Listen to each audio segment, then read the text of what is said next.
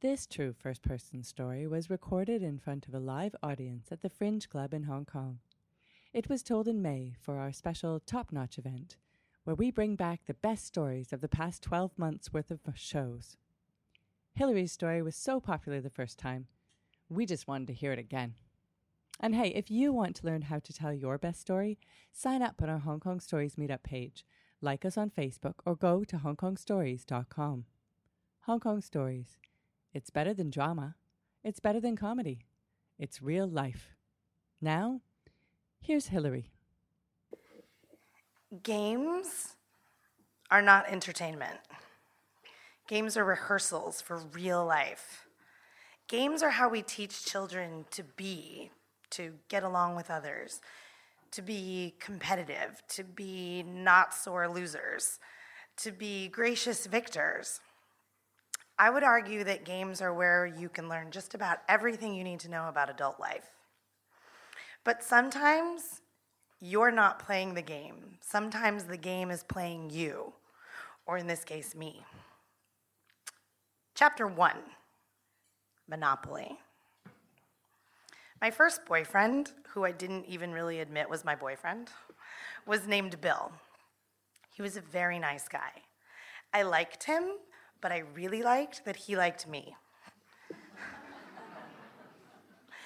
And in the end, nice guys finish last.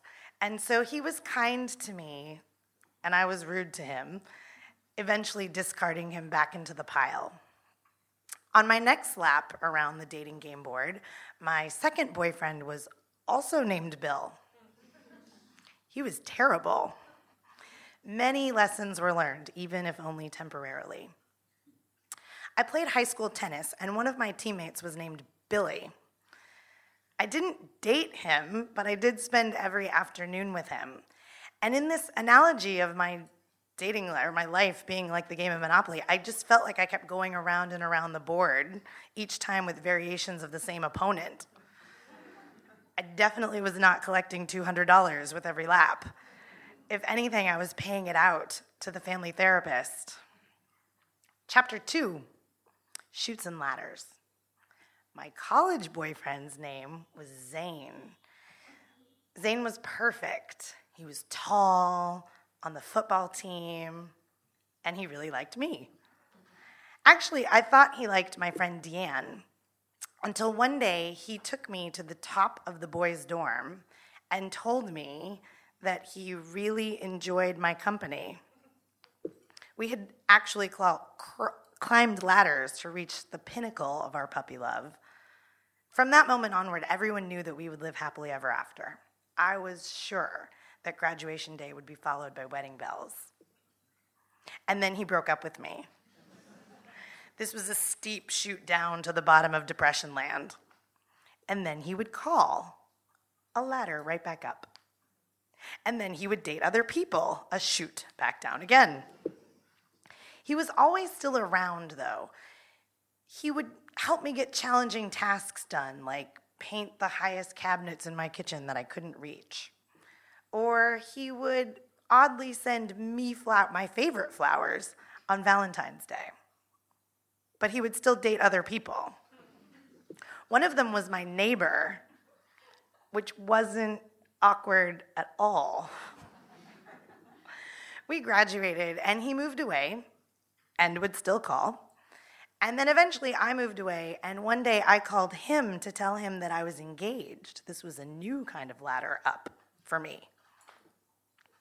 And then I wasn't, so that was a chute back down again.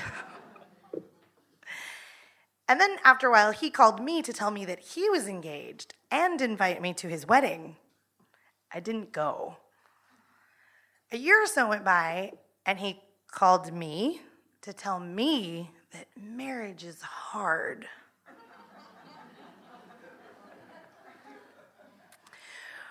We had been up and down these dating chutes and ladders so many times that as I exited the game board, I wished him luck on the birth of his first child with his wife in his hard marriage. Chapter 3, Monopoly again, but this time the special collector's item edition. One day at work, we had a dog demonstration from the sheriff's department for Red Ribbon Week. I recognized one of the deputies because I went to high school with him. His name was Steve Number 1.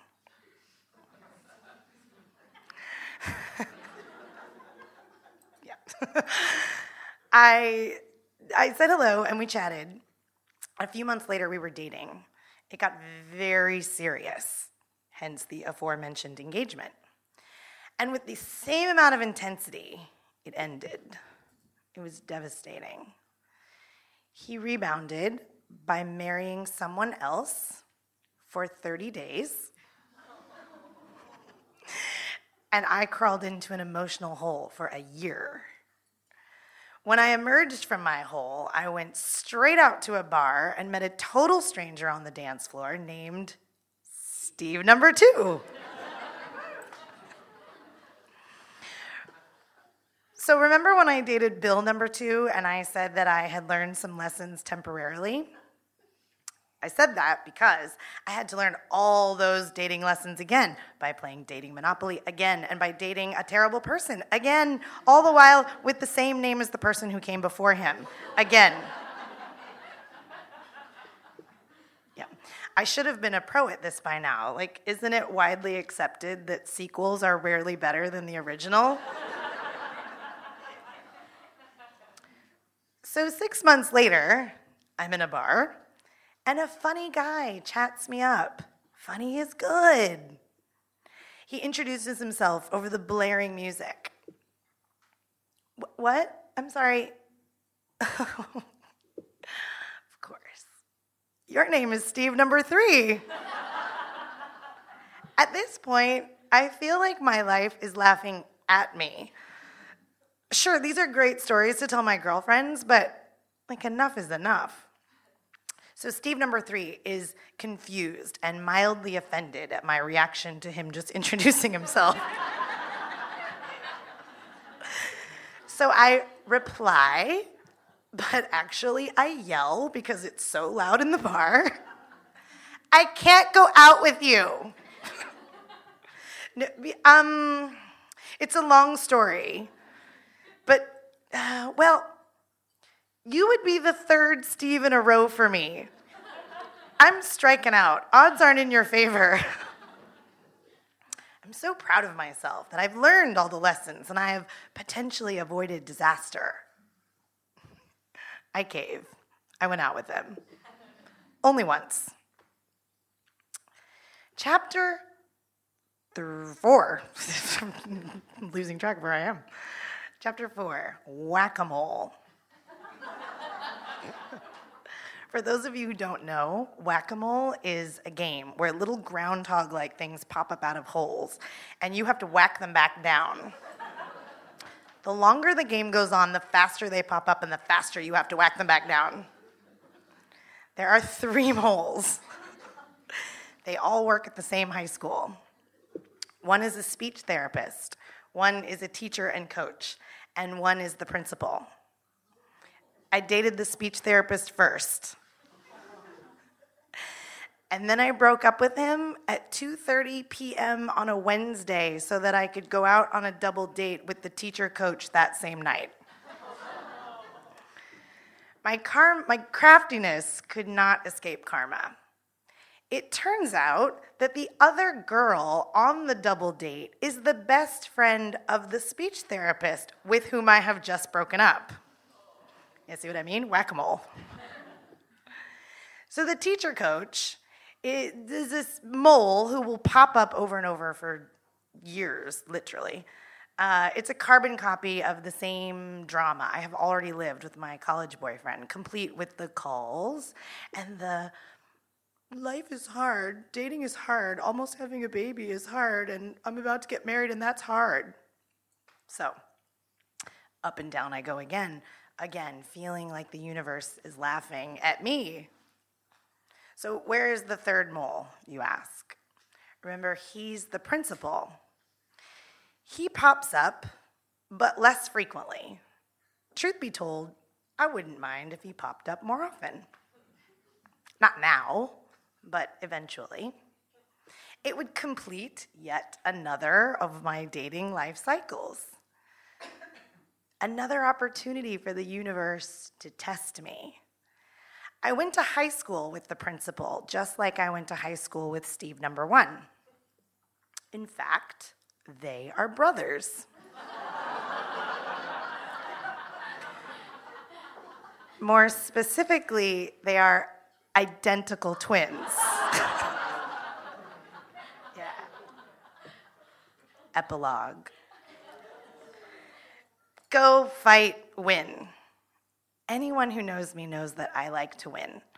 And if I have to lose, I go down fighting. In my high school PE class, we all had to learn to wrestle.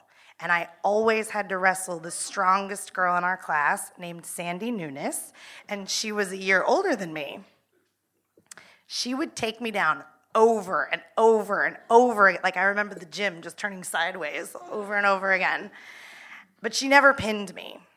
And she used to say, "Hillary, you're like a fish. You just wiggle and squirm until you get back up again." So that's me, getting back up again when dating life has knocked me down. But I feel like I'm about ready for a victory lap. Thank you.